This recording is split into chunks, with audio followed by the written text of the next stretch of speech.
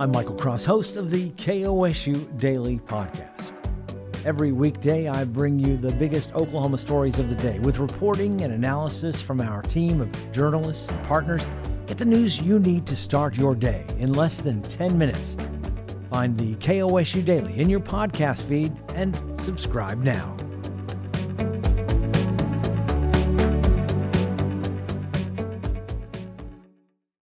This Week in Oklahoma Politics is sponsored by the Oklahoma State Medical Association, cornerstone of Oklahoma medicine with physician members who are committed to better health for all Oklahomans. Learn more at okmed.org. For KOSU, I'm Michael Cross, and it's time for This Week in Oklahoma Politics, along with Republican political consultant Neva Hill and civil rights attorney Ryan Kiesel. State Superintendent Ryan Walters is breaking ties with 3 education organizations for what he calls pushing a woke agenda, working in tandem with national extremist groups and forcing failed policies into schools. The groups are the Oklahoma State School Boards Association, the Cooperative Council for Oklahoma School Administration, and the Oklahoma Public School Resource Center. Neva, why would Walters do this? Good question. I think he basically laid out that he had issues with these folks. I mean, it is interesting. I mean, here he's been the superintendent for some time, and then he chooses the day this week that an hour before he's going before the budget committee at the House to lay out what they are advocating for education in the coming year in terms of dollars being appropriated. And then you have these 3 nonprofit groups basically, coming under this kind of an assault, and really, to the surprise, it appears, of almost everyone. So what the calculation is, I think it clearly sets up for a lot of conversation. And I think it's interesting, and the listeners should know, I mean, these groups are voluntary memberships.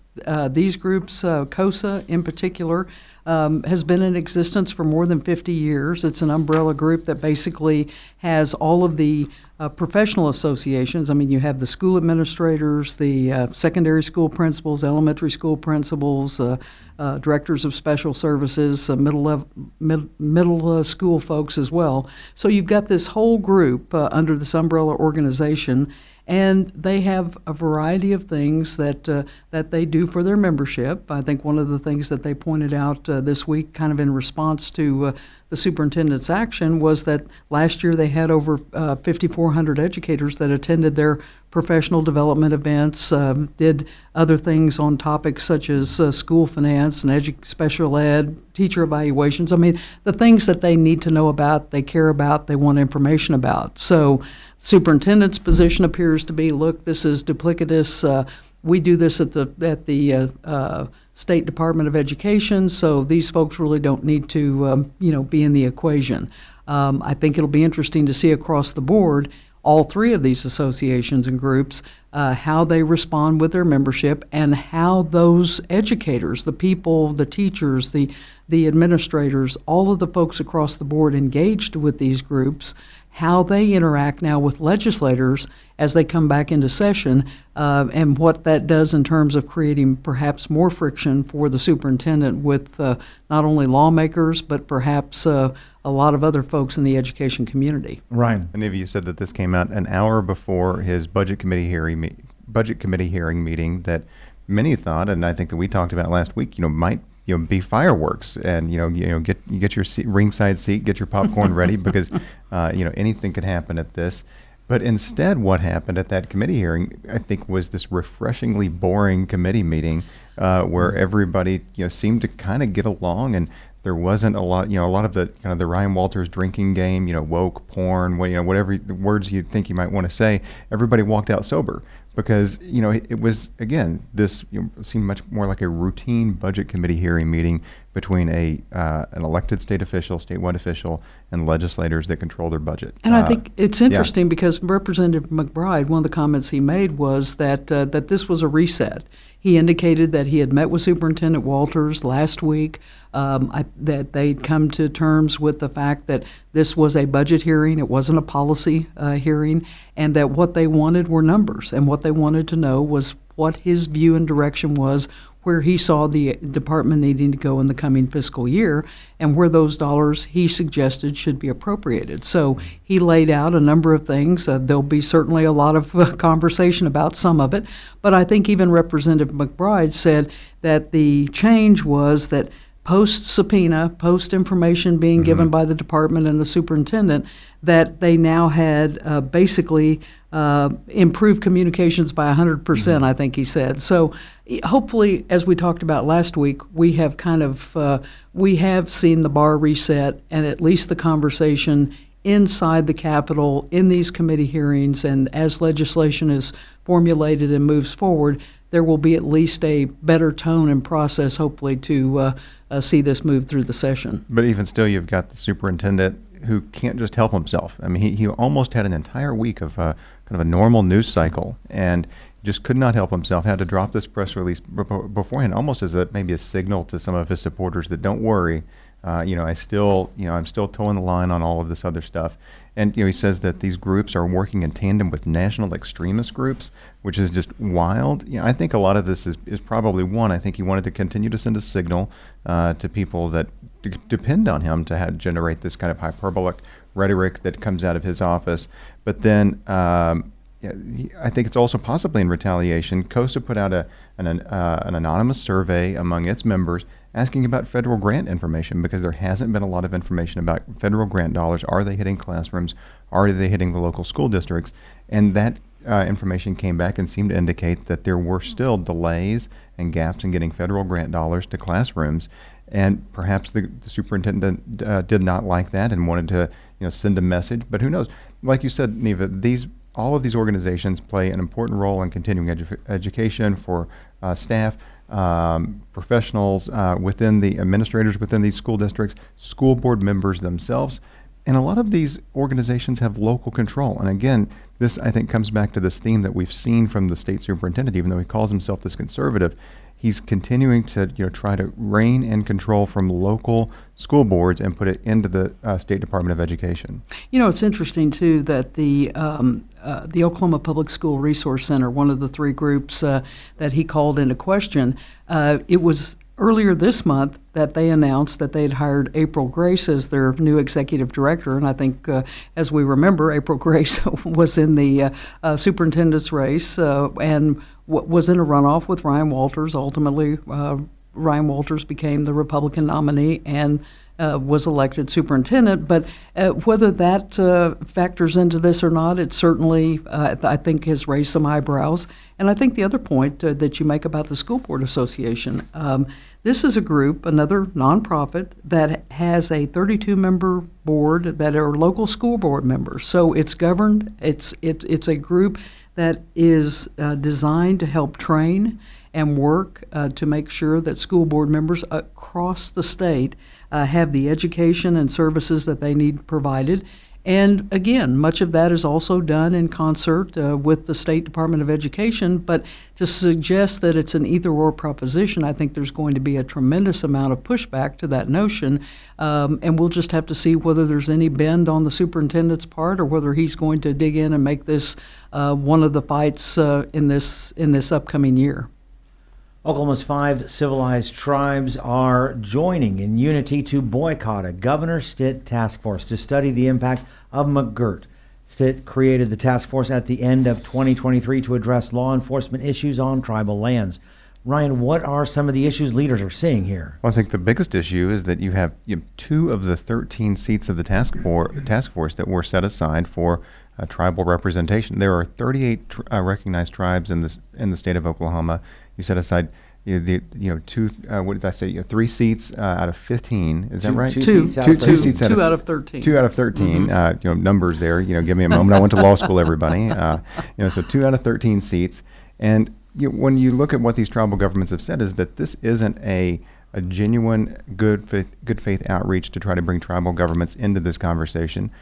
You cannot ask one tribal government to represent the interest of other tribal governments, and to say that you can consolidate all 38 tribes down to just a couple of opinions from a couple of tribal representatives, that's just ridiculous. And I think that the tribal governments recognize that from the outset.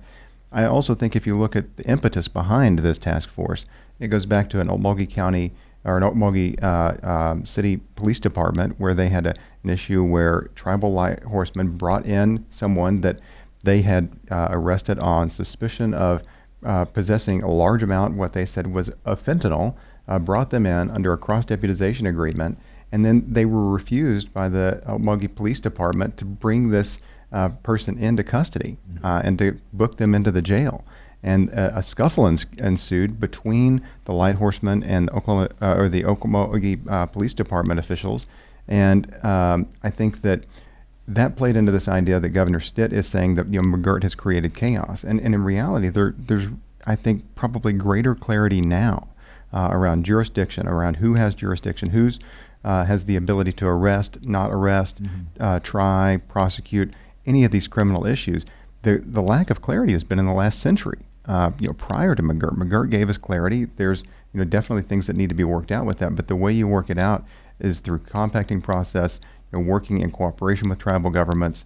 And I think that when they were putting this task force together and they said, we're going to give you just a limited number of representation on here, they had to know, the governor's administration had to know that the tribal governments in the state of Oklahoma were going to reject that, and that's exactly what's happened right now. They have rejected it, but I think they also kind of set the stage to say, look, if we can come back to the table, we can have some conversation, and we can expand the representation by these tribal nations, then they would be open to that conversation. Now, whether that, again, is an intractable move or whether there can be some conversation remains to be seen. But I think you're right, Ryan, in terms of we're back to the where the rub is on the McGirt decision, the governor's position on what he thinks in terms of what it has done or not done, and then, of course, from the tribal perspective, the belief that the McGirt decision did in fact give tribal sovereignty to tribal nations and their police forces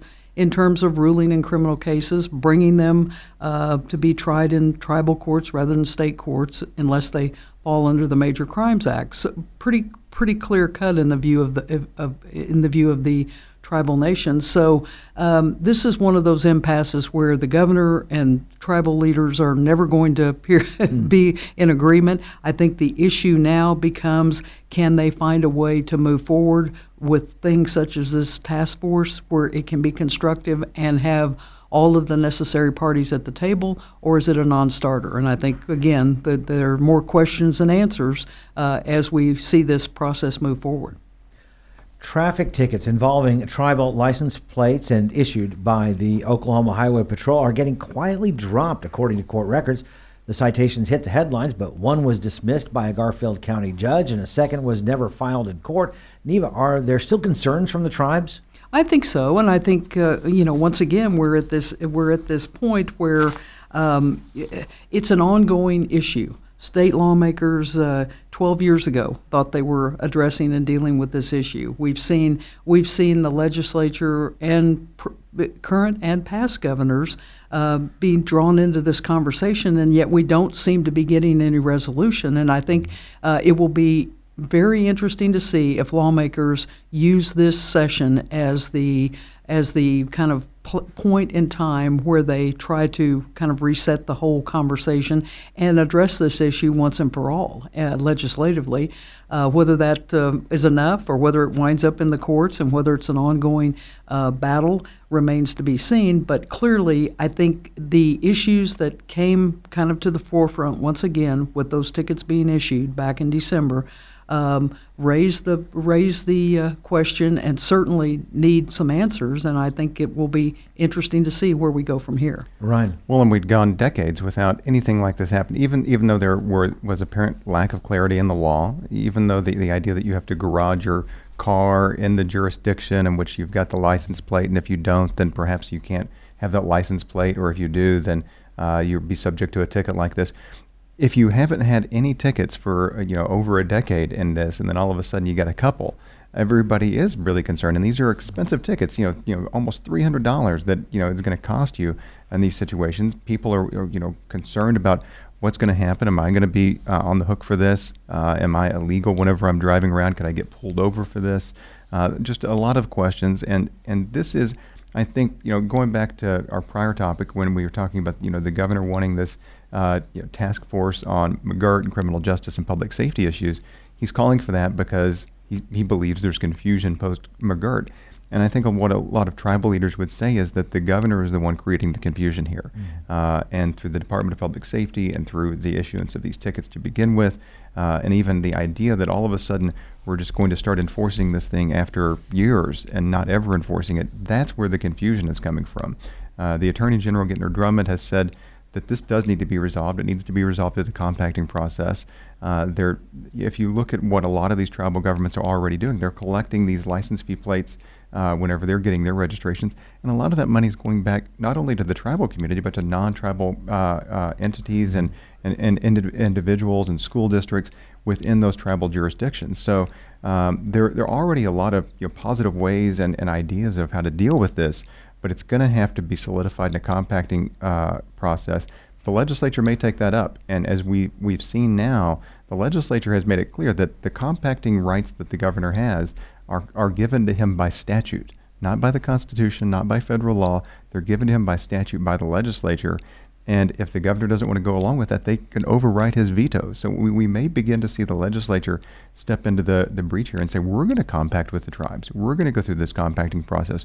We're going to negotiate these agreements. And if the governor doesn't like it at the end of the day, we'll override his veto on anything that we approve. And it's interesting because one of the points that they can kind of immediately, it would appear, address is the fact that with these unregistered tribal tags, being at what DPS views as a critical level, that you only have 2 of, I believe, the 33 tribes that issue car tags, providing that information to the state vehicle database.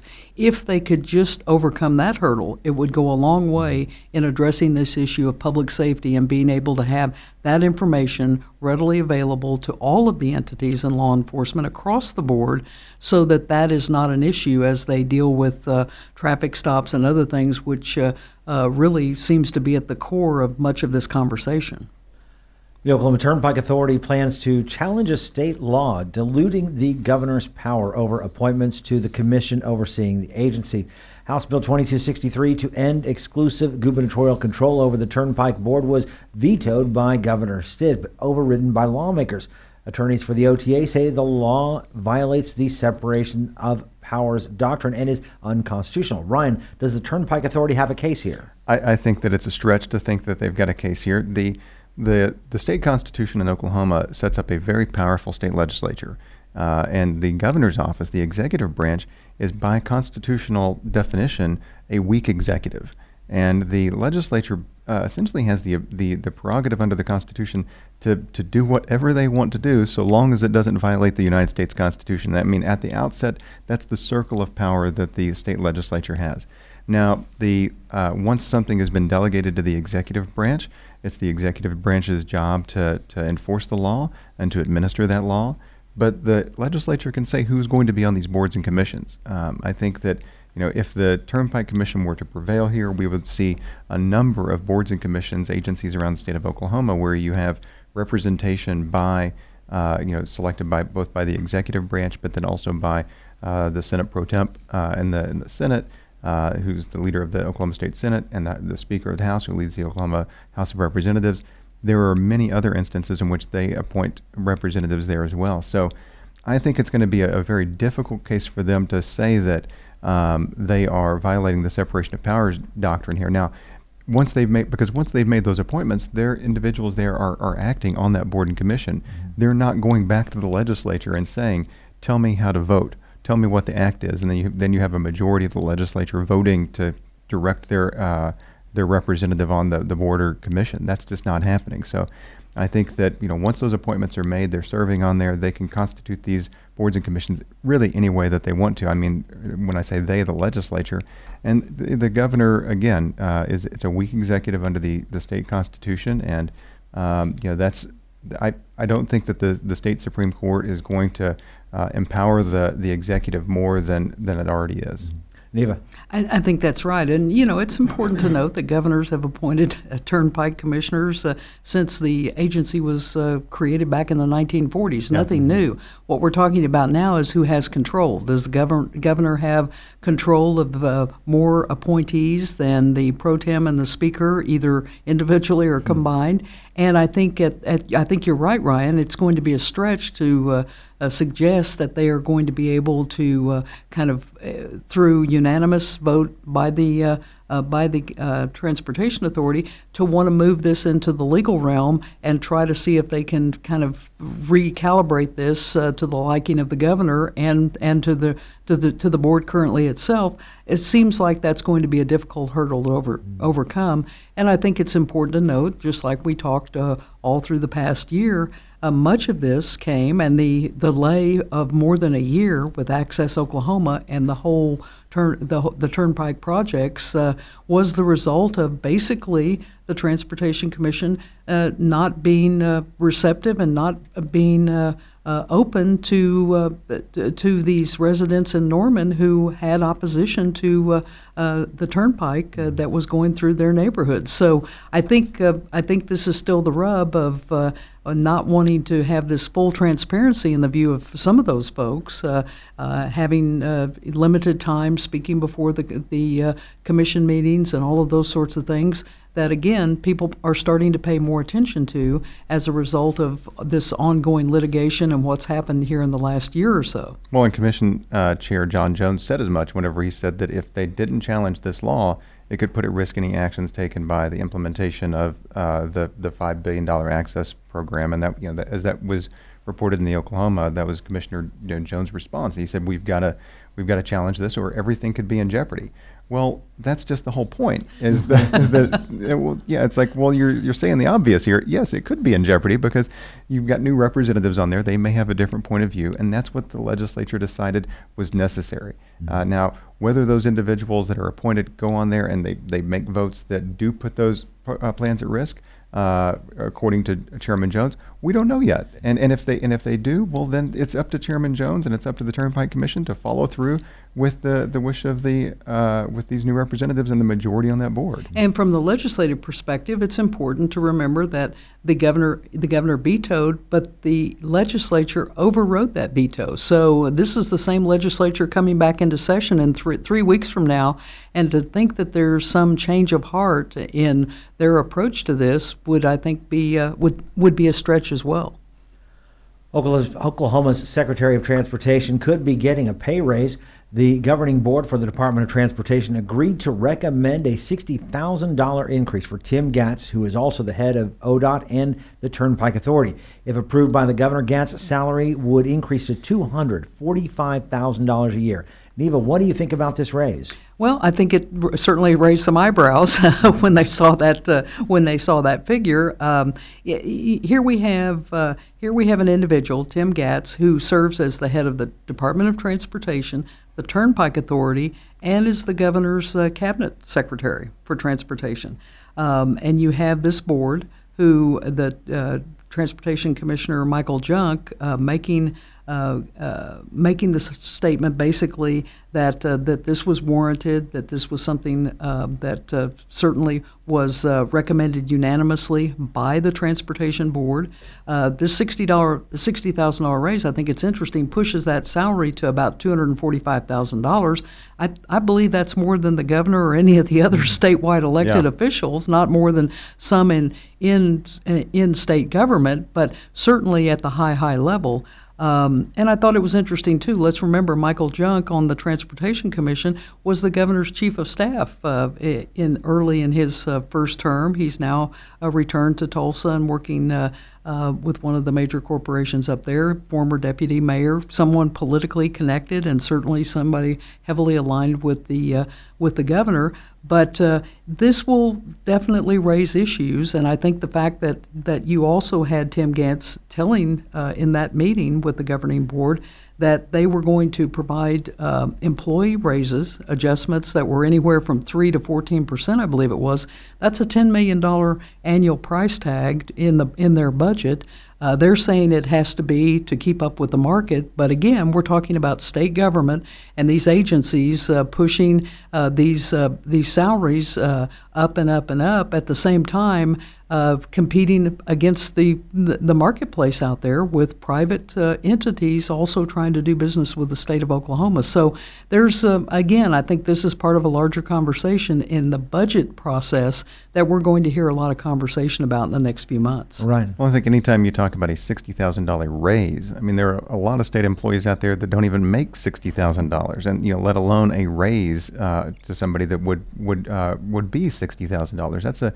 That's an enormous amount of money for most Oklahomans. And now, on the flip side, I'll say that if you look in the private sector and you've got an executive that manages this many people and this many portfolios of interest in the private sector, a $245,000 salary is probably something that's reasonable to command because you've got to. It may even be low in the marketplace. May even be low in the marketplace, and I think that for me it's less of an issue of are we paying a state employee $245,000? It's really more a matter of are we seeing these kind of market-based competition for payroll, because that's what we're doing here. We're trying to compete with the private sector and make sure that we're not just saying we just need people that are public servants through and through, and they will come in and they'll work for pennies on the dollar, and we don't ever have to worry about it.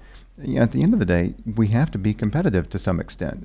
I think the public sector is never going to be perfect parallel with the private sector, and there does have to be some sort of spirit of public service. There are a lot of benefits to working for the state government, but at the same time, you've got to have some payroll that matches. So, this $10 million additional increase to try to raise the other salaries across the board, none of those folks are going to get $60,000 raises, but it does, I think, raise this larger question of state government and state employees of, are we doing enough to keep up with the private sector? Are we doing enough to keep up with inflation right now?